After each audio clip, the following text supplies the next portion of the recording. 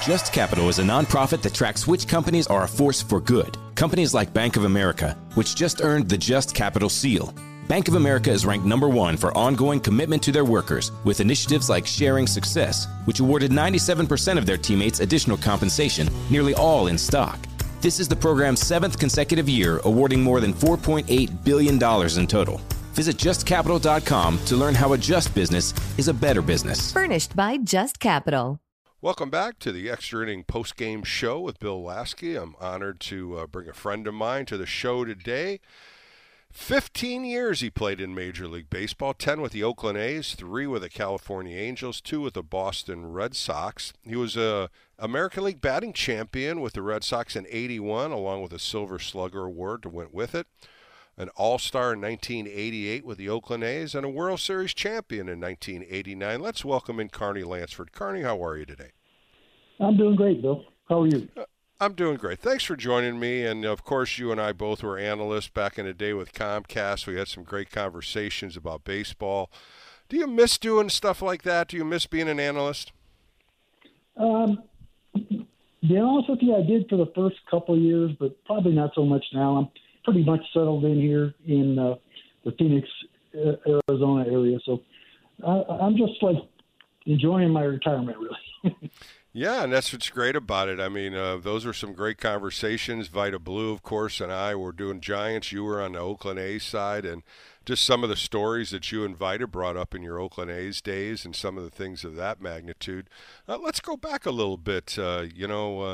Right out of baseball, you ended up being a hitting coach. You were with the Giants for a couple years. You ended up going over to the Rockies.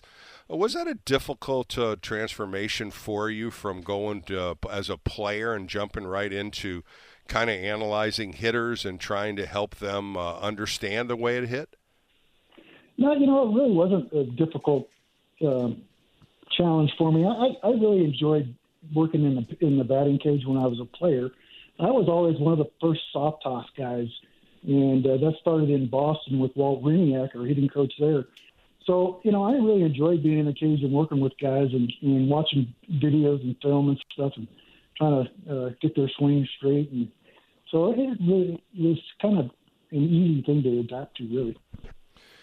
Carney, of course, we see so many shifts now, and hitters just can't go the opposite way. They have sometimes try to lay bunts down. You were that type of hitter where you went right field line, left field line. You went with the pitch. You took the ball inside and drove it. Outside pitch, you had no chance of, even getting in front of it. You stayed back so nicely and went to right field.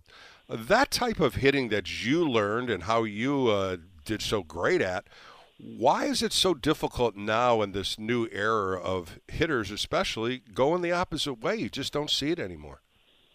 Bill, in the 2 games that I have watched in the last couple of years, I read about it a lot, and you hear it from other guys. Every player's going up trying to hit home runs. And, for me, that's why they do the shift thing. If you don't want to do the shift, learn to hit the ball the other way. Right. So, it's really frustrating for me to watch guys nowadays. It seems like everybody strikes out 150 times a year, and it's not a big deal for them. For me, when I played, I struck out 100 times, which I think I did one time, maybe my second year in the big leagues, with 654 official at bats. If I struck out 100 times, it would drive me crazy. You're absolutely right. I'm looking at your stats right now. Good memory right there. 1979, you did. You had 712 plate appearances. You struck out 115. That is it out of your 15 years.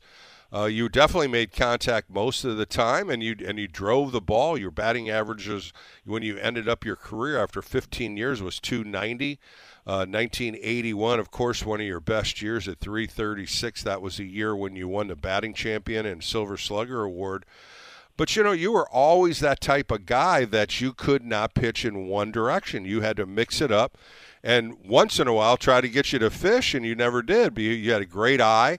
I mean, your walks, you had over 550 walks. So you were a disciplined hitter. And I always look at these hitters now, because back in our era, back in our day, the disciplined hitters were even more. And now it just doesn't seem like the discipline's there. As you say, they try to swing for the fences. They don't care about the strikeouts. And this mentality of it has changed the game of baseball as well as hitting. Yeah, it's just really frustrating for me to watch the game now because guys don't give up at bats to move a runner from second to third anymore. It's very rare that they do that. And usually if they do, most of the time it's a left-handed hitter pulling the ball that moves the guy over there. So that's kind of frustrating to watch. And me playing in Oakland for as many years as I did with Ricky Henderson as a leadoff guy, and I hit second, how many times I had to hit the ball the opposite way to get into third. So, I'm just glad that when I was in Boston, I learned how to hit the ball to right field. So that really paid off for me the rest of my career. It sure did, and your career was elegant. I mean, some of the numbers that you put up were Hall of Fame numbers. Let's start off. You grew up in San Jose, and you went to Wilcox High School. And did you play other sports there, Carney, besides baseball? Yeah, actually, I grew up in Santa Clara. I was born in San Jose, but I grew up in Santa Clara, which is right next to San Jose. Went to Wilcox. I did play 3 sports. I played football, basketball, and baseball. And to be honest with you, I think I enjoyed, of the 3 sports, I enjoyed football and basketball even more than I did baseball. But, I did get a couple injuries, though, from playing football. I dislocated my right knee my freshman year. My senior year, I dislocated my left shoulder. So not good right there. I had to get real good at baseball all the time, not kind of depend on football. Well, I talk a lot about kids today playing baseball 12 months a year, and I always ask this with athletes that go through high school and play in multiple sports. And, we believe to play multiple sports. It was football, the basketball, the baseball, and you just put one ball down, went to the next one. Do you think parents are pushing kids too much to play baseball 12 months a year? Well, I'll be honest, Bill, when my boys were in high school, they went to St. Francis High School in Mountain View, and they were pressured to play only one sport. And they were both drafted, the youngest one out of high school in the second round as a pitcher, and the older one in the 5th or 6th round as a third baseman with the Cubs. And, I didn't like that, the coaches in high school pressured the kids to play one sport. For instance, my son Josh was playing baseball, and the basketball coach wanted him to get up and be at school like 6 o'clock for basketball practice. And I said, this is baseball season for Josh. He's not going to be playing basketball. So, right. Yeah, and that's what happens too. Nowadays.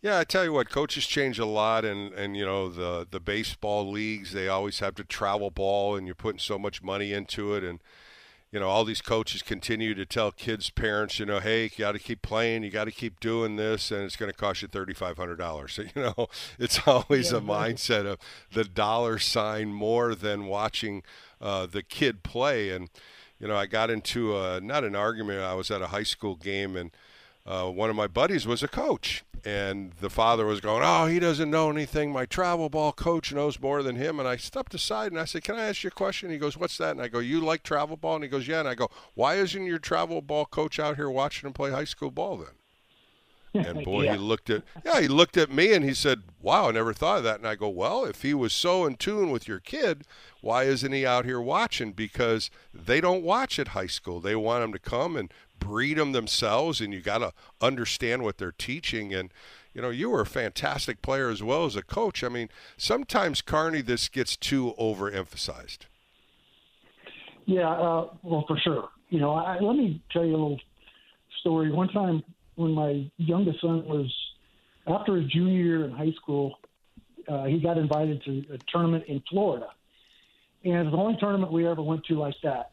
And we got there, he flew all the way there, had to get a hotel room, pay a fee to do the thing, and he ended up getting 1 inning of pitch and 1 at bat at the plate, and that was it. And, when I was there, that's not even the worst part. I had a number of people that had flown their kids there from Hawaii. Wow. That got 1 at bat to fly all the way over there. They were infuriated. Yeah, it wasn't a vacation, put it that way. Yeah, really, man. Yeah, and you know what? And, I don't fall into that, and you never fell into it either. You're at Wilcox probably playing summer ball like I did. We didn't really have travel ball back then. But you ended up playing summer ball, and like you said, you went into football and then basketball. And I just think multiple sports gives you so much more thinking of the game, different teammates, team difference. And I just try to stress that a little bit more with my listeners.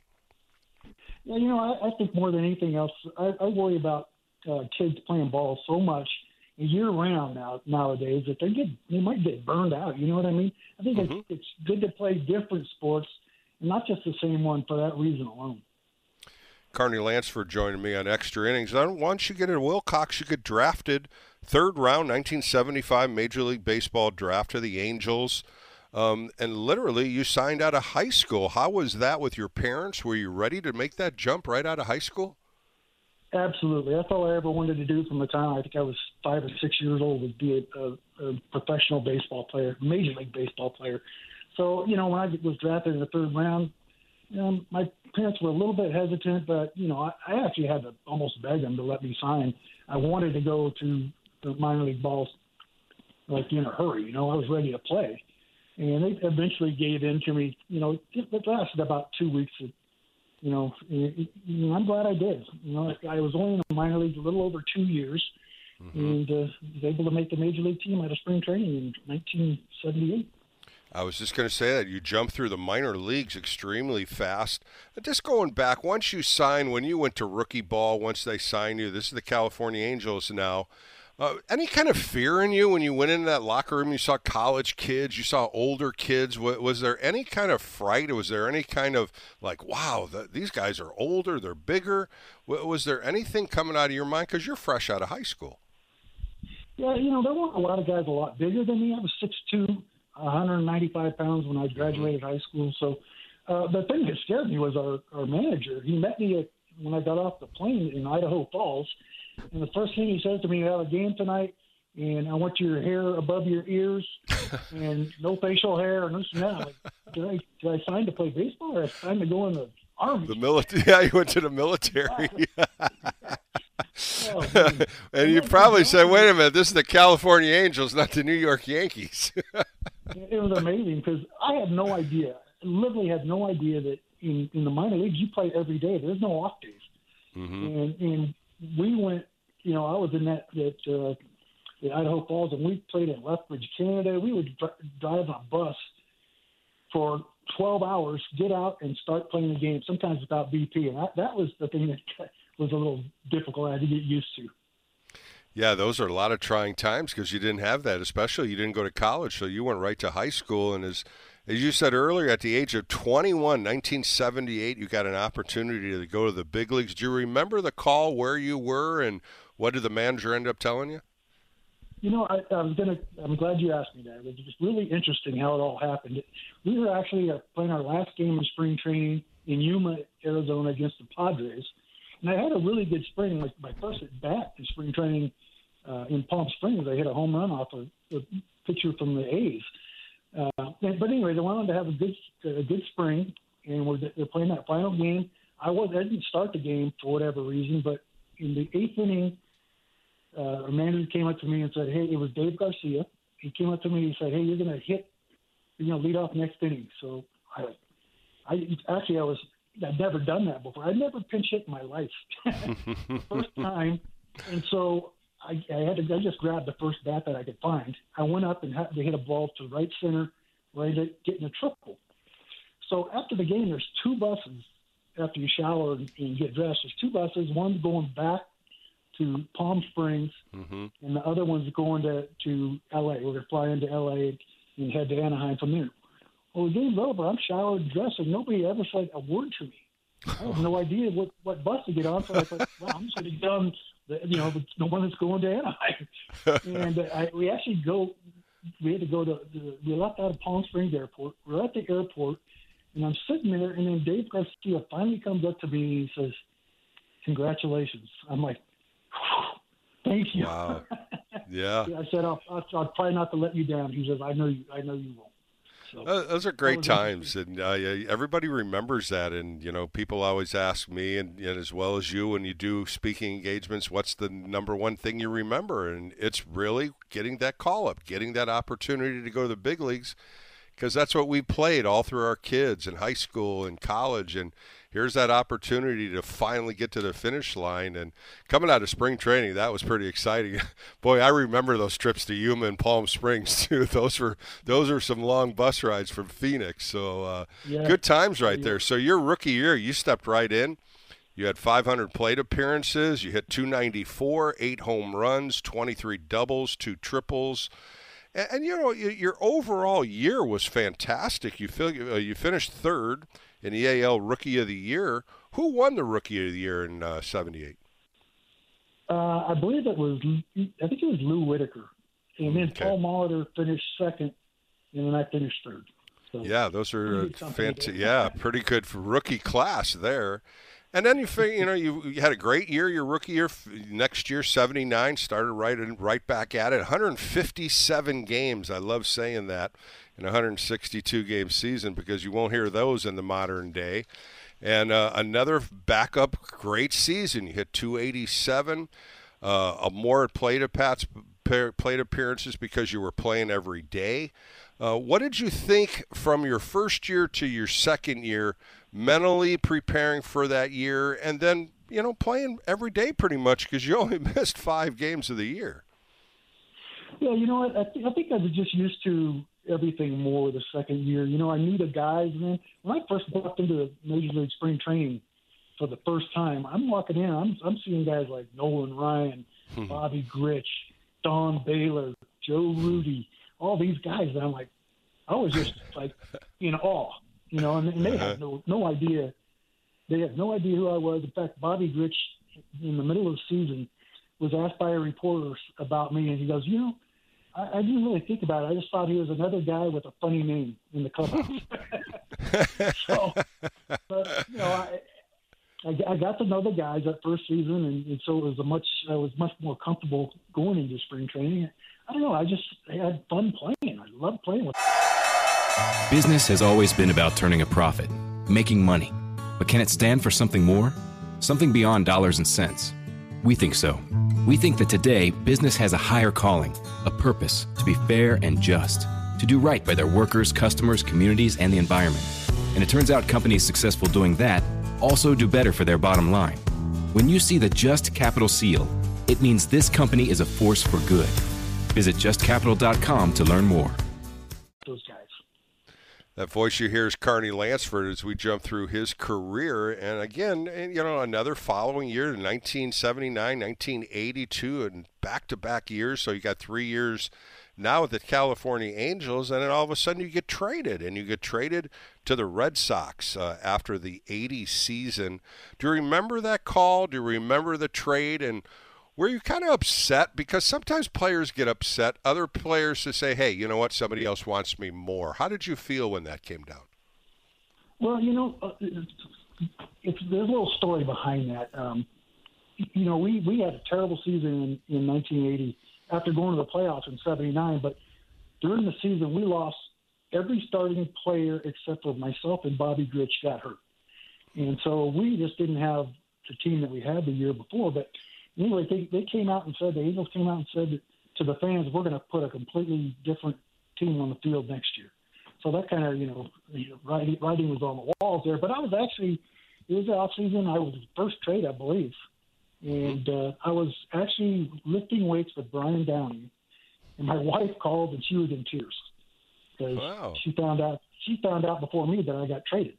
Uh-huh. And she's a California girl. She went to Wilcox as well, and her family's in California. So going all the way across, the country to Boston to play, it hit her pretty good. But I went in with an open mind, and one of the next trades was Joe Rudy and Frank Tanana and a couple other guys. So I was going to Boston with like four of my other teammates. Mm-hmm. So it made it a lot easier. Let's put it that way. But I enjoyed Boston. I loved playing there for 2 years. They just weren't going to pay anybody besides Jim Rice and Dwight Evans at that time. That's pretty much what happened there. And in 2 years there, you, of course, in 1981, a strike-shortened season, but still, you ended up hitting 336. Those numbers don't lie. And 134 hits again. And, we didn't even get into the hits, 188 and 79, 157 and 80. and everything was working out. You were playing every day. Once again, short strike season, and that kind of killed you there. But that was really when you were consistent. 336, that number is just phenomenal. What happened in Boston where the consistency started coming? Seeing more pitches? Was it shorter left field? How was it playing in Boston, and how did you get so successful and so consistent? One name, Walt Riniak. Wow. He was a phenomenal hitting coach. Early in spring training the year I got traded over there, Joe Rudy came up to me and said, "See that guy standing over there? I want you to go introduce yourself to that guy." And I did, and the rest is history. He kind of just started analyzing my swing and got me in the cage day after day. We didn't miss a day of soft toss in the cage. And he taught me how to stay behind or inside the ball and hit the ball to the opposite field. And that's why I was able to win the batting titles, because I learned how to actually hit the ball on purpose the other way. When I was in Anaheim with the Angels, I hit the ball to right field. It was probably an accident.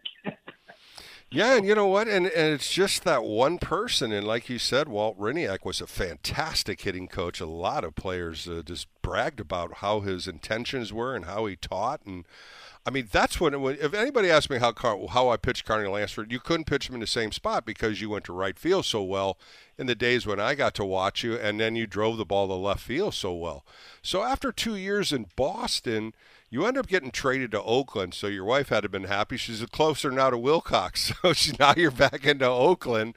How was that trade? And, you came right into a hell of a team with the Oakland A's, and you ended up spending the next 10 years there.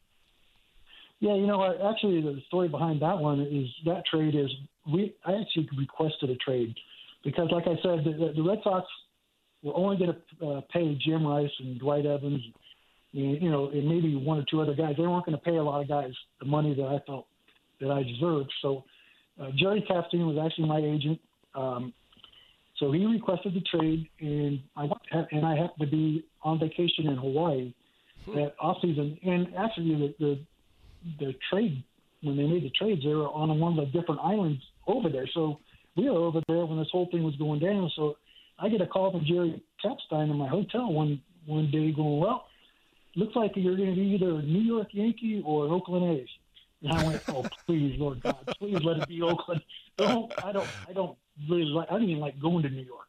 So 20 minutes later, he calls back and it's Oakland. And my wife and I are both just ecstatic to be going back to the Bay Area. Yeah, and you definitely did, and your career just launched in Oakland. Of course, a World Series champion in 1989, 3 World Series, covering 33 games. You hit .305, 39 for 128.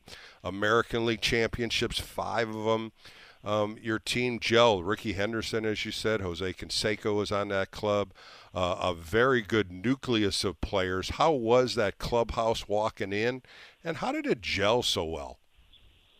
We just had a blast. We loved each other. We had loved competing together. That's the biggest thing is I played with those guys, and there were a bunch of guys that competed. Dennis Eckersley, I don't know if there's a guy that competes harder than him, unless it's like Dave Henderson.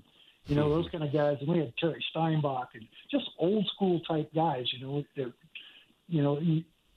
that wanted to win, did not like to lose. So we had a good time. We had some characters on the team. They always expected Jose to do something stupid, take the pressure off everybody else. So but it was fun. We had Mark McGwire was a great guy. Walt Weiss, Tony Phillips. I just go on and on. Every one of those guys, even our backup guys, Stan Javier and those guys. Mm-hmm. If somebody needed a rush, you put a guy like Stan Javier in there, and you're not missing much at all, if anything. Yeah, so, I tell you what, those were some strong teams, some great names right there, reminiscing on some of the great Oakland A's players as teammates, as well as how you bonded. I mean, it was a great bond. Of course, in '89, the earthquake series came with the San Francisco Giants. I just want to talk a little bit about that. How did that affect you as a player when you were Candlestick, when the earthquake hit? And nobody knew what to do. Of course, you were a Bay Area native, so you understood the marina. You understood a lot of things going on in San Francisco. Your first thoughts when that happened? Bill, that was such a weird thing. It was right before Game 3, I think it was, of the series, the first one over in Candlestick, and I was actually running sprints in the outfield, the left field outfield, getting ready for the game, and all of a sudden I didn't even feel the earthquake because I was running. All of a sudden I hear a crowd go crazy. I thought, okay, well, Will Clark or Kevin Mitchell or somebody just walked out onto the field, and I didn't realize what was happening. So, anyways, I'm sitting in the dugout with 3 or 4 other people, and Tony La Russa's sitting there with me. Bobby Welch is getting ready to go down to the bullpen to start warming up. And this guy above the dugout has one of the first portable TVs. He goes, Carney, the Bay Bridge collapsed. And I'm like, yeah, right. He goes, no, look, right here, the marina's on fire. And I'm like, holy cow. And then, so pretty soon, you're into it. You're getting ready to play a World Series game. So, to hear that's going on, and then Tony's saying something like, preparing for the game. I said, Tony, we can't start this game. He goes, what are you talking about? I said, we don't have any lights. We don't have a scoreboard. There's no power whatsoever. And he's like, oh, yeah, you're right. Pretty soon, I was the player rep for the A's. So Sandy Alderson came up to me and said, hey, look, I want you to get all the guys, get the families down from the stands. I want you guys to go back in the clubhouse, get your clothes. We're getting back on the bus. We're going back to the Coliseum. This is way worse than anybody realizes. And so you're like, oh, man, start calling my wife down. Joe Rudy was there at the game. I said, hey, come on down here on the field or whatever. And Terry Steinbach and his wife are from Minnesota. And she was paranoid being in the Bay Area about earthquakes as it is. So there's a photo of her. She's just bawling on her eyes out in the stands. And so anyways, we get back on the bus, and we're heading back out. And, we came across the bridge to get to, I can't remember the name of that bridge, to get to San Mateo Bridge, probably going toward. Or... Yeah. It took us like 20 minutes or something to get there. Well, now we're on the bus, and I'm worried about my family because we were living in San Ramon at the time, and I had 2 small kids, and we didn't know, what happened over there. Are they okay? This and that. This is before cell phones. Right. So I had to wait to get back to the Coliseum to call and check up on my kids and see if everything was all right. But anyways, it was weird because we were on the road and you couldn't go back across the bridge because they didn't know if there was damage to the bridge. So we had to circle on the 101 and go down to the, around San Jose, back over to Highway 880 over there, and then back up to the Coliseum. It took us like 2 hours to get, we're going the opposite way on bridges to get somewhere. And it was just the craziest thing ever. And, just worrying about everybody's family and so forth, that was the worst part. I think also with the families, they were up in the stands and everybody was starting to come down in the field and everybody just started understanding what was going on. The light fixtures were staggering up at top, and I remember, the screen going totally out on my television, and then the house shook, and you start remembering back then, and there was a World Series going on. The whole Candlestick Park was full, and it is one time. One thing was nobody got injured, nobody really got hurt at Candlestick. They did get out in time, and it was just a long ride home of everybody. And like you said, it took you 2 hours to get back to Oakland, but you ended up playing again, and you ended up winning that World Series. A World Series that, you defined and through an earthquake, but still it was a World Series championship. And how did you like that with the Oakland A's and, rejoicing that with that whole group of players? Well, because you played, Bill, and it's not a 6-month season like everybody says. When you start spring training, that's another month. And then in the playoffs, there's another 3 to 4 weeks back then. That's before all the different playoffs you have now. So to grind out a full season like that is so rewarding. To make it to the playoffs and then to win, to win the World Series is your ultimate dream, and you're always going to have that ring. And the biggest thing for me, Joe Rudy won 3 back-to-back-to-back titles with the A's in the early 70s, and we both lived up in northeastern Oregon, and he had a ranch there, and I would go over and visit him, and as soon as you walked into his house, he had those 3 great big world champion trophies that I had to look at all the time. Back then, Charlie Finley, he was a rebel, man. We got the small World Series trophies. He got the real size World Series trophies for his players. Right. And so, I no longer had to finally go to his house and just look at his and and go, man, I want one so bad. You want one of those, yeah, for sure. And I take no more pride in anything than to wear my World Series ring, and I don't wear it all the time, but I take a lot of pride in it when I do wear it. Oh, no doubt about it. So finishing up here with Carney Lansford. Carney, I looked up some of the pitchers you raked and some of the pitchers that got you, and I'm going to start off with some of them that you hit really well. And the first one is Milt Wilcox from the Detroit Tigers, 24 for 56, 429. And I'm going to stay right there with the Baltimore Orioles and Mike Boddicker, both right-handers. You hit him 423. What did you see in both those guys that you pretty much mounted an attack against them? You know, Bill, there's certain guys that throw a certain kind of curveball. It just likes to hang there sometimes. Yeah. You know, I don't like those 12-6 curveballs that a lot of guys are throwing nowadays, like Darryl Kyle used to throw, and all those guys like that, like Barry Zito, you know. But the ones that were kind of three-quarter rotation, like, you know, a lot of times they had a tendency to hang. In fact, Jim Palmer used to say, you know, I hate you. You hit a curveball as good as anybody I know. And, but anyway, I think I just saw the ball really well against, you know, those two guys. You know, I think, to be honest with you, the two teams that I have the best career average against, I think, are the teams I played for, the Angels and the Red Sox. Yeah, there's a few Red Sox on here, and definitely a couple Angels too. But you know, you start thinking about some of these other hitters. I mean, some of the other pitchers. Matt Keogh, another guy from the Oakland A's, you raked him 18 for 34. You go to Bert Blyleven, 15 for 46, and you know, I'm looking at that, and as you're talking about the curveball, and there's your curveball pitchers also, especially Bert Blyleven. He had that nasty curveball. But it seemed with your swing too, you swung, you know, your swing path was low also. You didn't really go high. You had a nice swing path going low. Now let's go to some of the pitchers that you had a problem with. One was Frank Viola, and you only hit 212 off of him. You were 14 for 66 off him. And then the other one is another lefty here. Let me go to here. Looked at Brett Saberhagen was another one, weight 84. Just looking for another lefty. I missed it, but I'm going to say Brett Saberhagen every other year Cy Young winner. Enough said. Exactly. Oh, I know. And I tell you what, he was nasty. He could throw a lot of breaking balls. But what about Frank Viola? Frank Viola, left-handed. You know, he was kind of three-quarters. Good breaking ball, good locator, and fastball. You know, I don't remember having that tough a time. I mean, you know, there's certain guys, though, and you just have bad luck. I mean, you could hit a line drive by somebody. So, I don't remember him being one of the guys like, oh, man, I got to face Frank Viola tonight.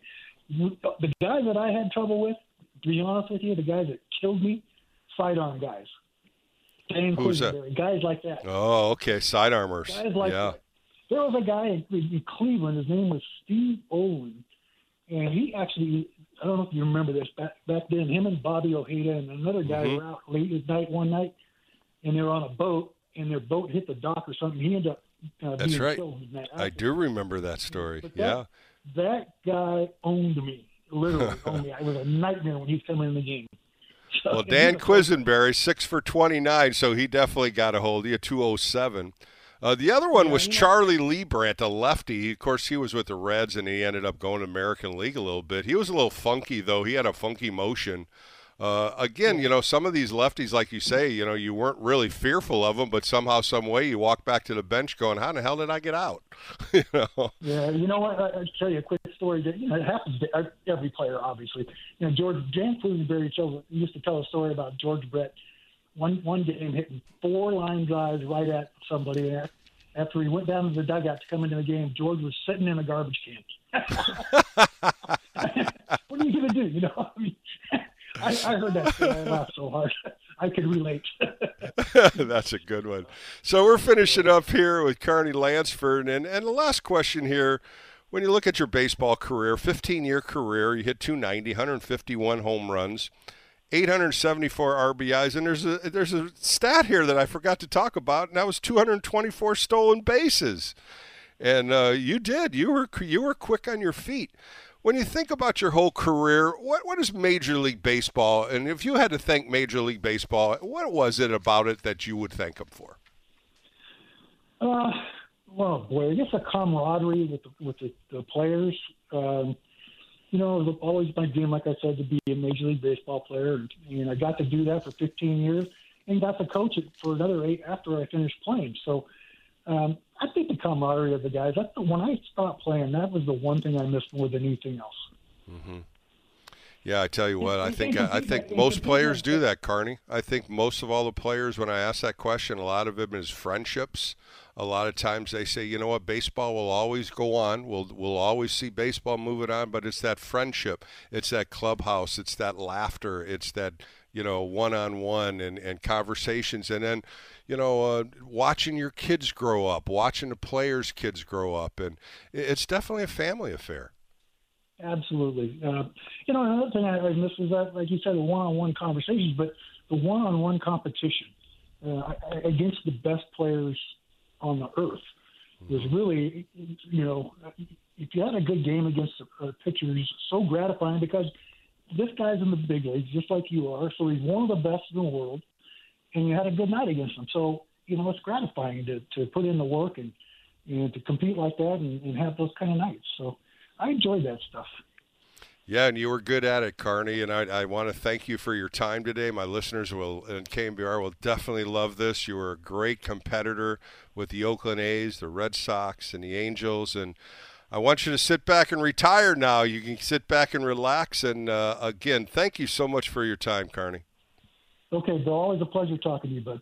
All right, my friend Carney Lansford again joining me on Extra Innings. More coming up right here on KNBR, the sports leader.